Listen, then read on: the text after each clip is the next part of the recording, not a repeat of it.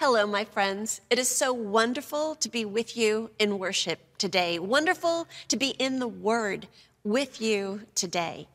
We have just started a 9-week summer sermon series. It's called Summer in the Spirit. And if you missed last week's, please go to our YouTube channel. You can check out Pastor Mike preaching on love.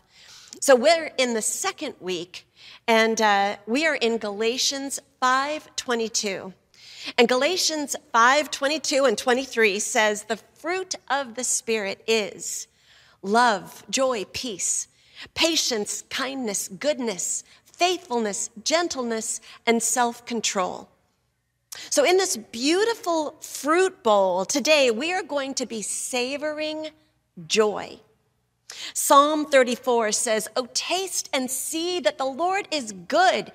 And today we are going to try to taste the joy of the Lord, the sweet taste of the best fruit, to have it roll around in us and delight ourselves in it. Well, let's start with the Greek word for joy is chara, kind of like charismatic. If you know someone named Kara, thank her parents because they named her Joy. What a great name. And as a special treat, I have invited a friend of mine, one of the most joyful people that I know, to share this sermon with me. And in just a little bit, my dear friend and sister in Christ, Peyton Hoffman, is going to join me up here, and we are going to talk more about her joy. But for now, let's get a taste of what joy is. Rick Warren defines joy in this way. Rick says, joy is the settled assurance that God is in control of all the details of my life. It's the quiet confidence that ultimately everything is going to be all right. And it is the determined choice to praise God in every situation. I love the idea that joy abides in a quiet confidence. The first thing that we need to know about joy is that joy is not the same thing as happiness. Joy and happiness go together, definitely, but happiness is anchored more in circumstances. If this happens, I'm happy.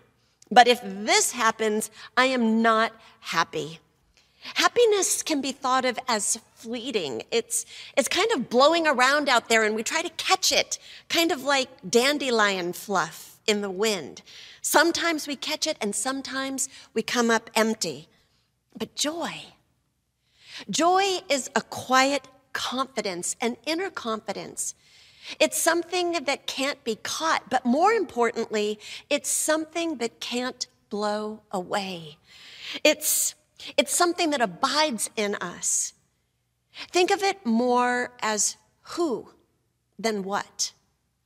Who has caught me as I'm blowing around out there? Who has caught me in their joy?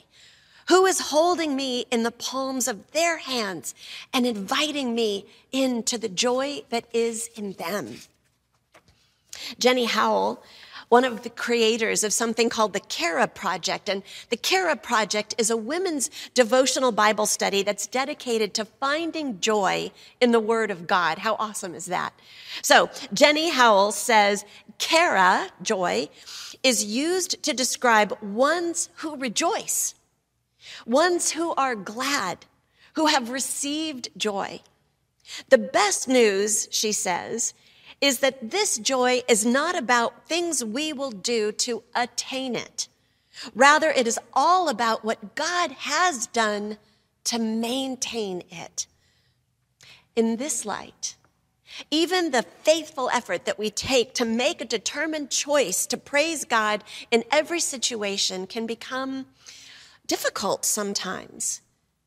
I mean, let's get honest, really. Is there anyone out there today who is just having trouble making a determined choice to be joyful today? It's okay to say yes. That's what church is for. Finding a safe place to say, yeah, that's me today. Anyone who is depressed or overwhelmed or stressed or afraid? I mean, we are in a world right now that is plagued with disease and drought and war. and random acts of violence that are perpetrated upon innocent people. We have reasons to not just be walking around doing cartwheels. Is there anyone out there who is resisting right now the idea that if we're here in church, in worship, that we are supposed to be joyful? Is there anyone out there right now who is maybe feeling a little bit angry or resentful? I'm asking because I know I have. I have had times that I've walked into worship. I've walked into worship downcast, brokenhearted, fragile, weary, and I've just needed tenderness. And all of a sudden, I'm finding myself feeling guilty because they're preaching on joy. All of a sudden, I feel bad that I don't feel joyful, and there is something in me that pushes away from worship when I most need to enter in. You see, I don't want to have to slap a happy face on and shout hallelujah just because I'm in church. I want to be real and authentic before God. And God wants nothing more than that. Friends, I've got some good news for you. Joy is not an obligation. A happy mask is not part of a standard issue uniform to dress your Christianity in.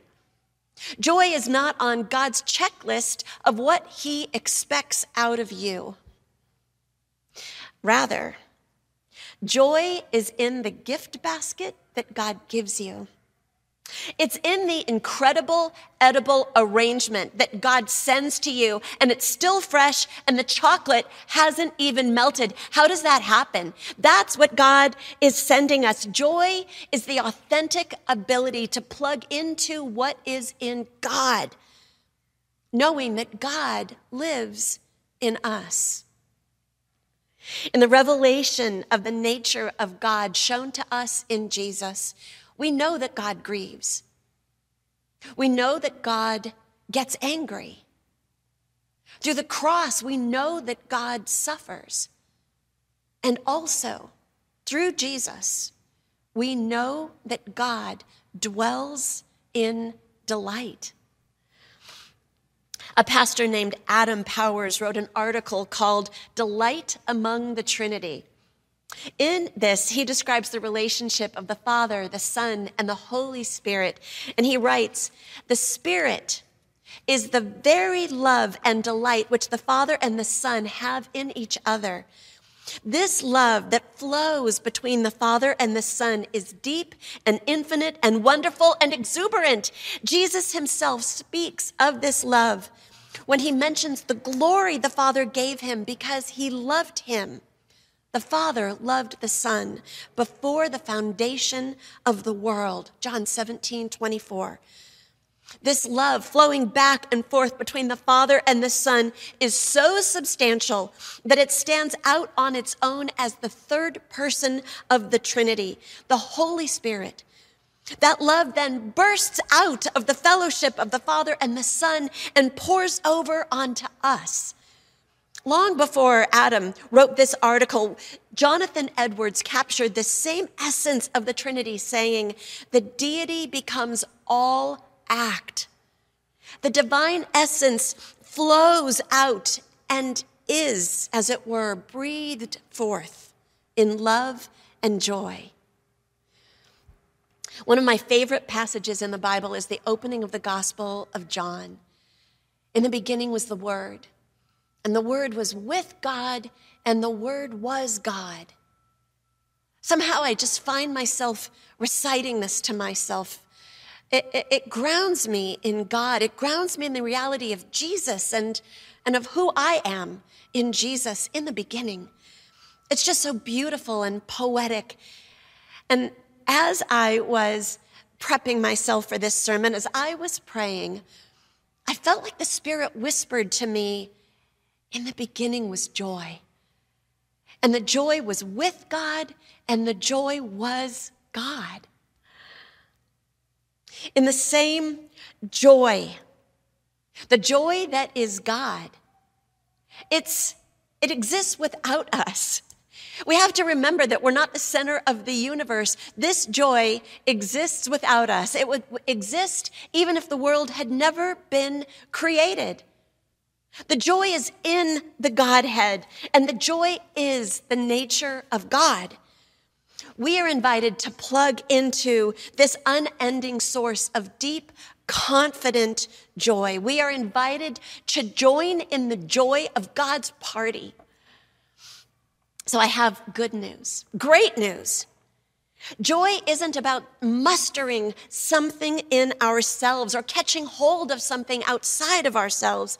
It's about giving ourselves to the life of God abiding in us, promised to live in us through the Holy Spirit. So why does joy sometimes feel so hard to find? Well, we need to look at this list of attributes here, going to this scripture verse here in Galatians 5:22. The verse reads, "The fruit of the Spirit is love, joy, peace, patience, kindness, goodness, faithfulness, gentleness, and self-control." But we have a linguistic habit of wanting to read this as the fruits of the Spirit are all these things. We see a list of these many things, and we want to make the object agree with the verb.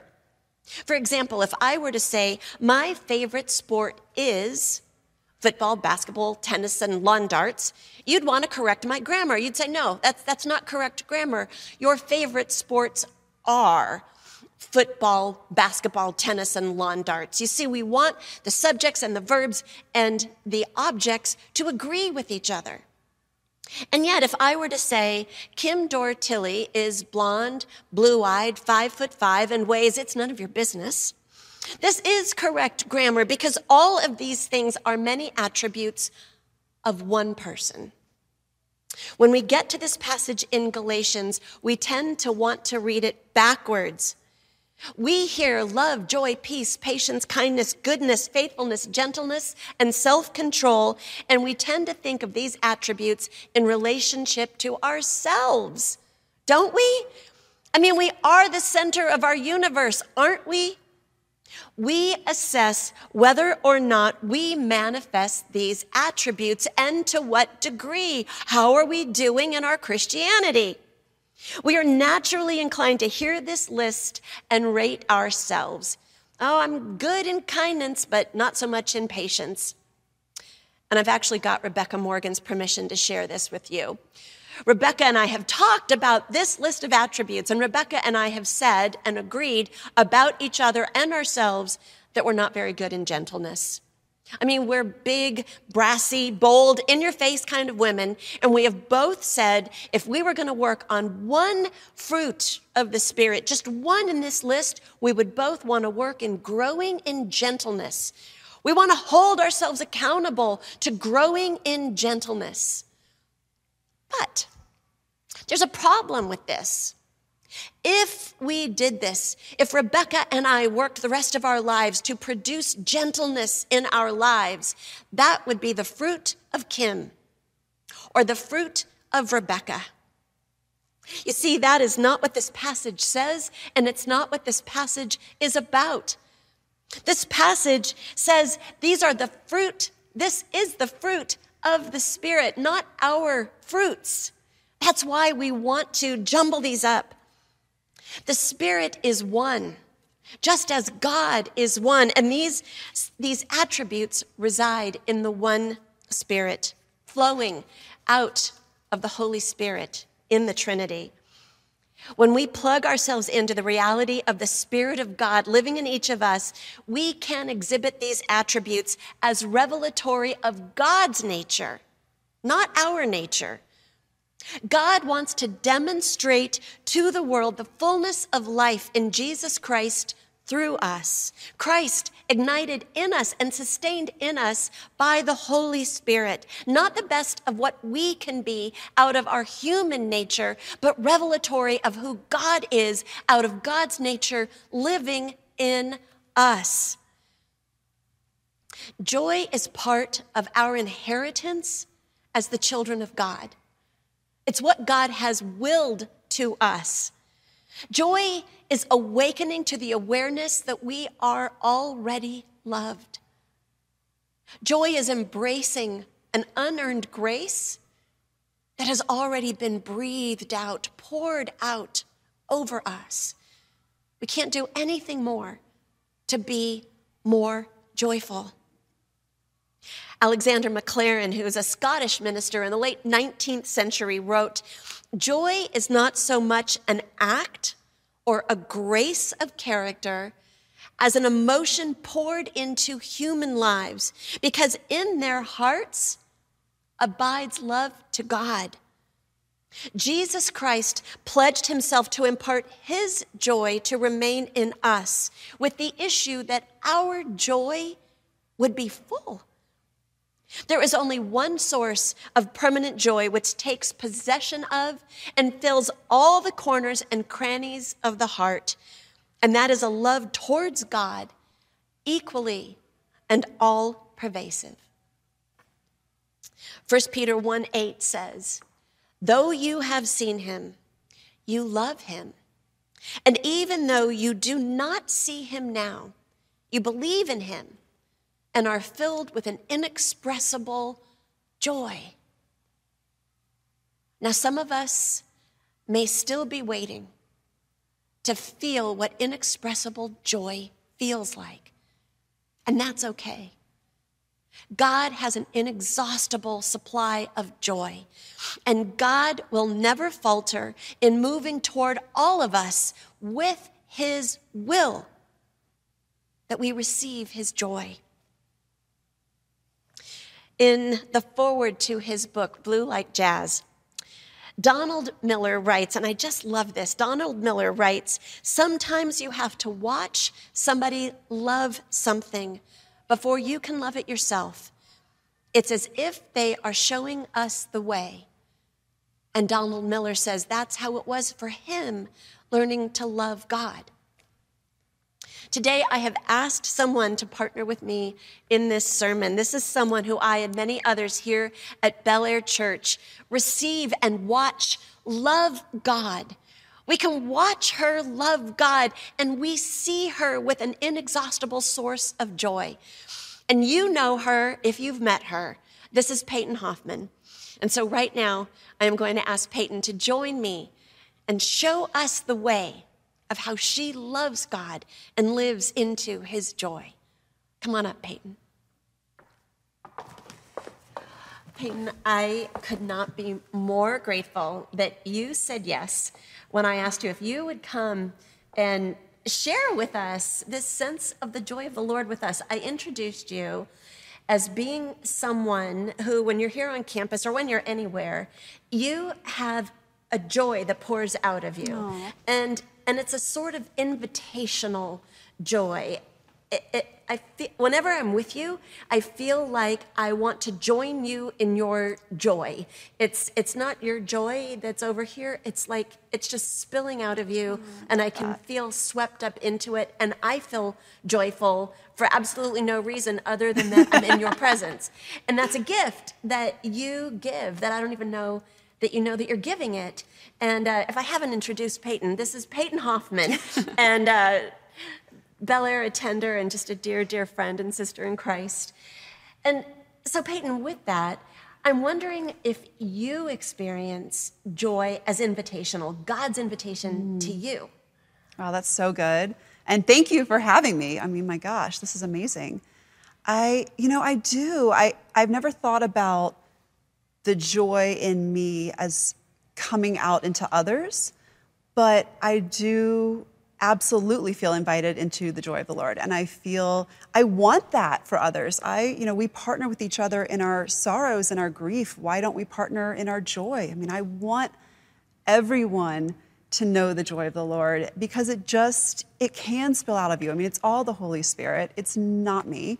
And it's all walking with the Lord in relationship every day and watching the Holy Spirit change things in my life and in my world. And I just want everyone to know that power and that amazing strength that comes only from the Lord, no matter what's going on around you. And absolutely, I feel the Lord inviting me into that, sometimes more directly than others. I can be prayer walking and all of a sudden just feel so wrapped in love to the point that it just makes me giddy and joyful. And that's the Lord. I mean, that's not me, and I'm not necessarily even looking for it. But there are tangible examples. I remember going with Bel Air pre-pandemic to South Africa on a missions trip and walking into an AIDS clinic where we were ministering to men and women in that clinic, and walking up to this woman who was by herself and introducing myself, and she started doing sign language, signing to me. And I don't know sign language, but all of a sudden I found myself signing back to her. And she understood me, and I understood her, and there was no reason for us to understand each other. And I realized in that moment, the Lord was inviting me to partner in the joy he had for her. I mean, he brought me thousands of miles around the world so that she would know how loved she was. I mean, I have no doubt in my heart that that was it. And it was my joy to come into her joy and to see her realize how loved she is and how much the Lord has for her. And I want that for everyone. I love that. I love that the joy wasn't something that was for you, that the joy was that you were in the middle of God ministering to that woman. That's beautiful. You wrote a book. You wrote a book, girl. It's crazy. This is so amazing. And I want to make sure that everyone can see this. This is called Fighting for Joy in the In-Between. And it's out now. It's freshly on the market. And any place that you want to buy a book, you can find Peyton Hoffman's book. And I just wanted to read a little bit of your introduction related to us talking about joy. And in your introduction, you say, and you're talking to... about the in-between, spaces in between. So you say, in addition to lessons that I believe can only be learned in the in-between, there are also battles that must be won. One of the greatest battles we face in this season is the fight for joy. Yeah. The joy of the Lord is our strength. So it makes sense that it would be one of the greatest things that the enemy comes after. By making us joyless, we become weak. When we become weak, we become taken by despair, weariness, exhaustion, or doubt. We lose sight of why the in-between season was created and instead get wrapped up in fighting the same fights over and over. Wow. The same mountains. Yes. And so I want you use the verse from Nehemiah 8, the joy of the Lord is our strength. And I want to come back to that and ask you, how have you experienced the joy of the Lord being your strength?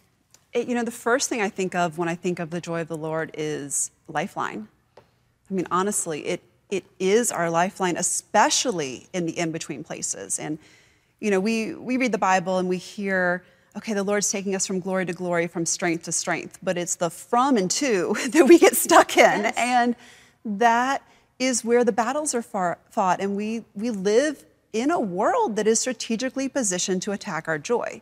I mean, just look at the events that are going on around us. And it's easy to fall into that place where we forget that we have this weapon of joy that's from the Lord, and it's given to us to overcome these things that we're walking through. And there's joy in the in-between. There's that preparation time has a purpose. It's not wasted time, and it's not pointless. It is time that the Lord brings us into specifically to prepare us for the next thing. And if we don't let the Lord do that, we won't get to the next thing. I mean, that's as simple as that. We won't be ready. Right. So there is joy even in that in-between place where we're not where we used to be, but we're not yet where we know we're going.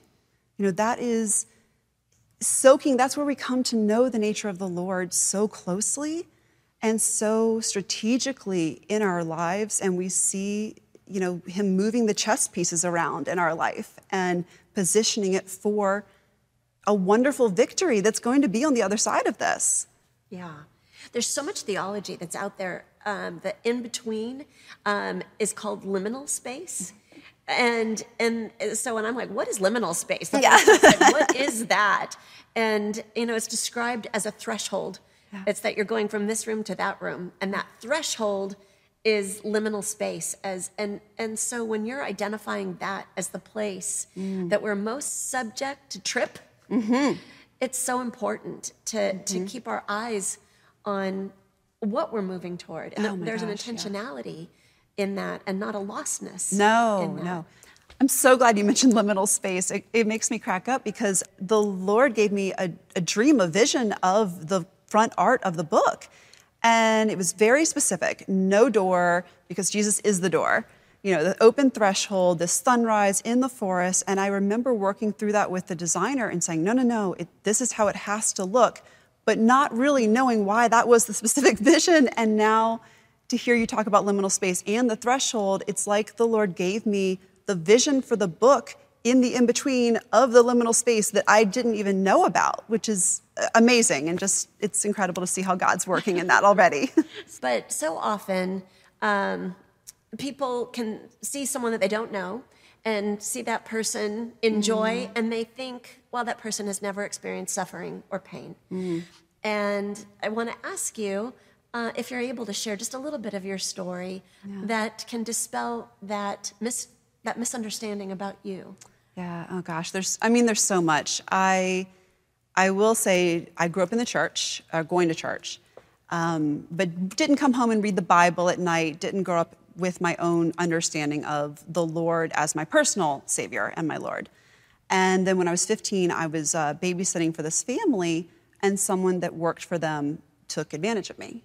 And I remember having this thought that I cannot have anything to do with a God who cannot or will not protect me.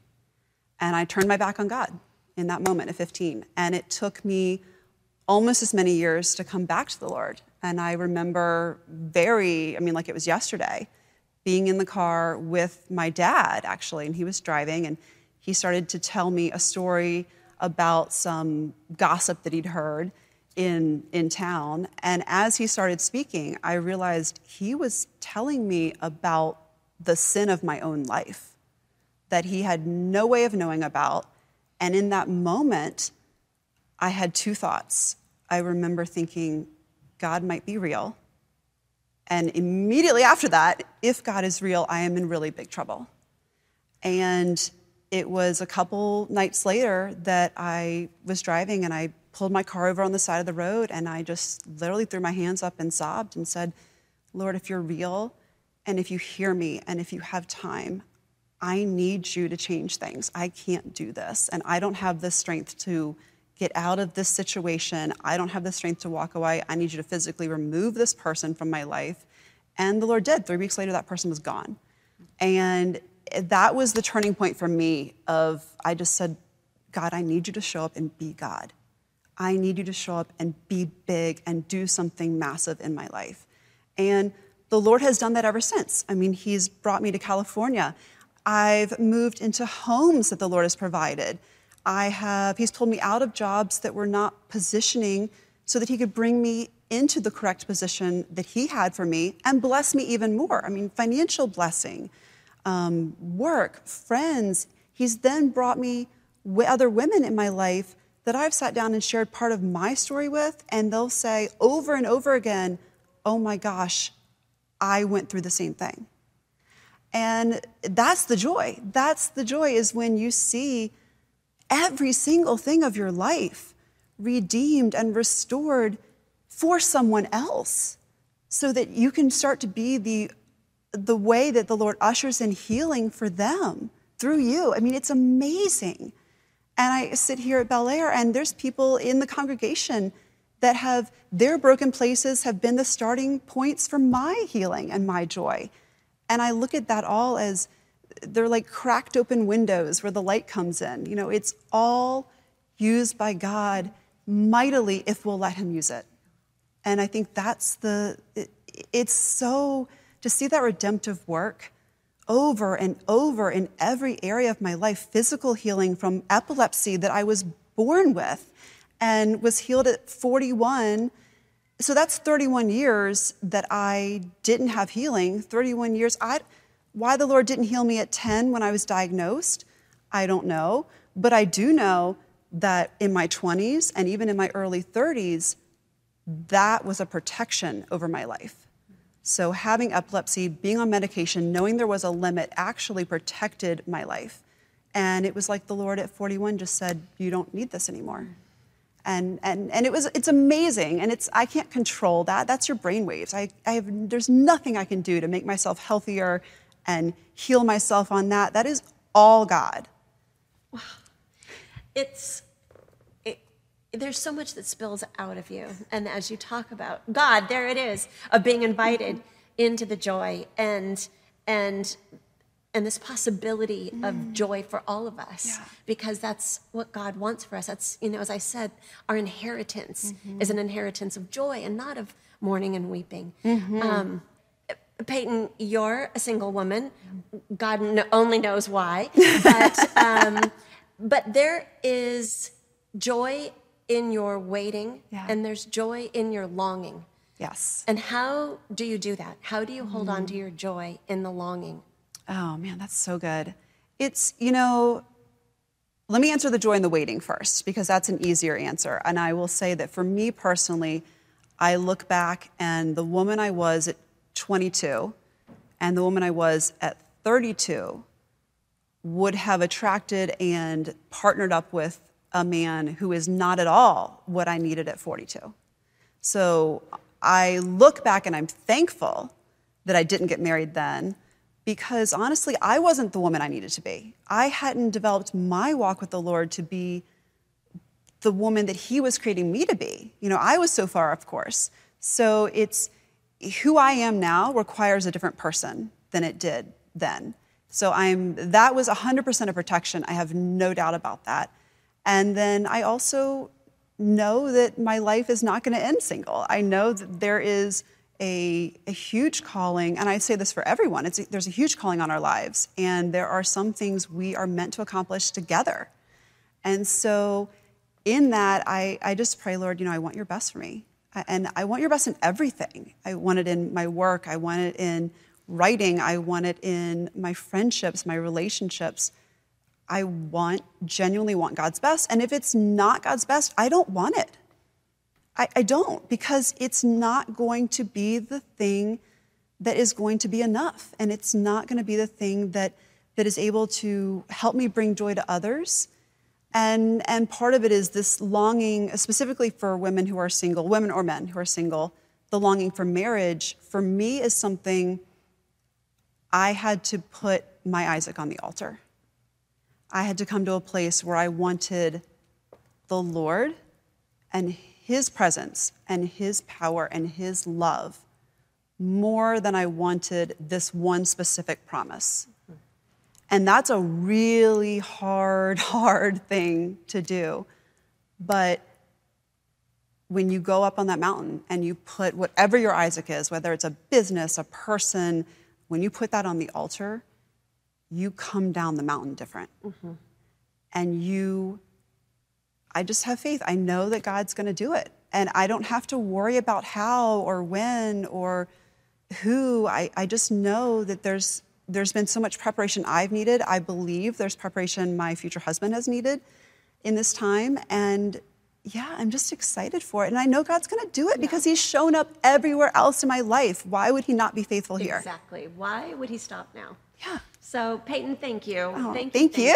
Thank you for being part of our faith community. Thank you for sharing yourself with us. And Peyton, I would love it if you could close us. Oh, I would love to. A prayer. Yeah, absolutely. For us. Oh my gosh. Yeah. Yeah. Thank you. Father God, thank you so much for this time, this day, this season, Lord, where we're focusing on the fruit of the Spirit. Thank you, Lord, that you are joy, that it is for the joy set before you that you went to the cross and you died for us, that we are your joy. Lord, thank you, thank you, thank you. Thank you for all that you are, all that you're doing. I just pray, Lord Jesus, that you would just place your hand of blessing, your hand of love, and your hand of joy. Holy Spirit, would you fill the hearts and the minds of all of those that are watching today? Would you just surround them with your favors with a shield, fill them up with your joy to overflowing, Lord. May it bubble out into the communities, into the lives of those around them, that those they see and touch, Lord, would we know even more than we think we know how real your joy is and how much it is our strength, Lord. Thank you, God, that you've given us this weapon with which to defeat the enemy. Thank you, Lord, that we can walk in your strength every single day of our life as we walk in your joy. And Lord, I just give this rest of the season up to you, Lord. I give this week everything that you have for us, Lord. Lead us by your joy and your peace and your strength. In Jesus' name we pray. Amen. Amen. Thank you. This is amazing.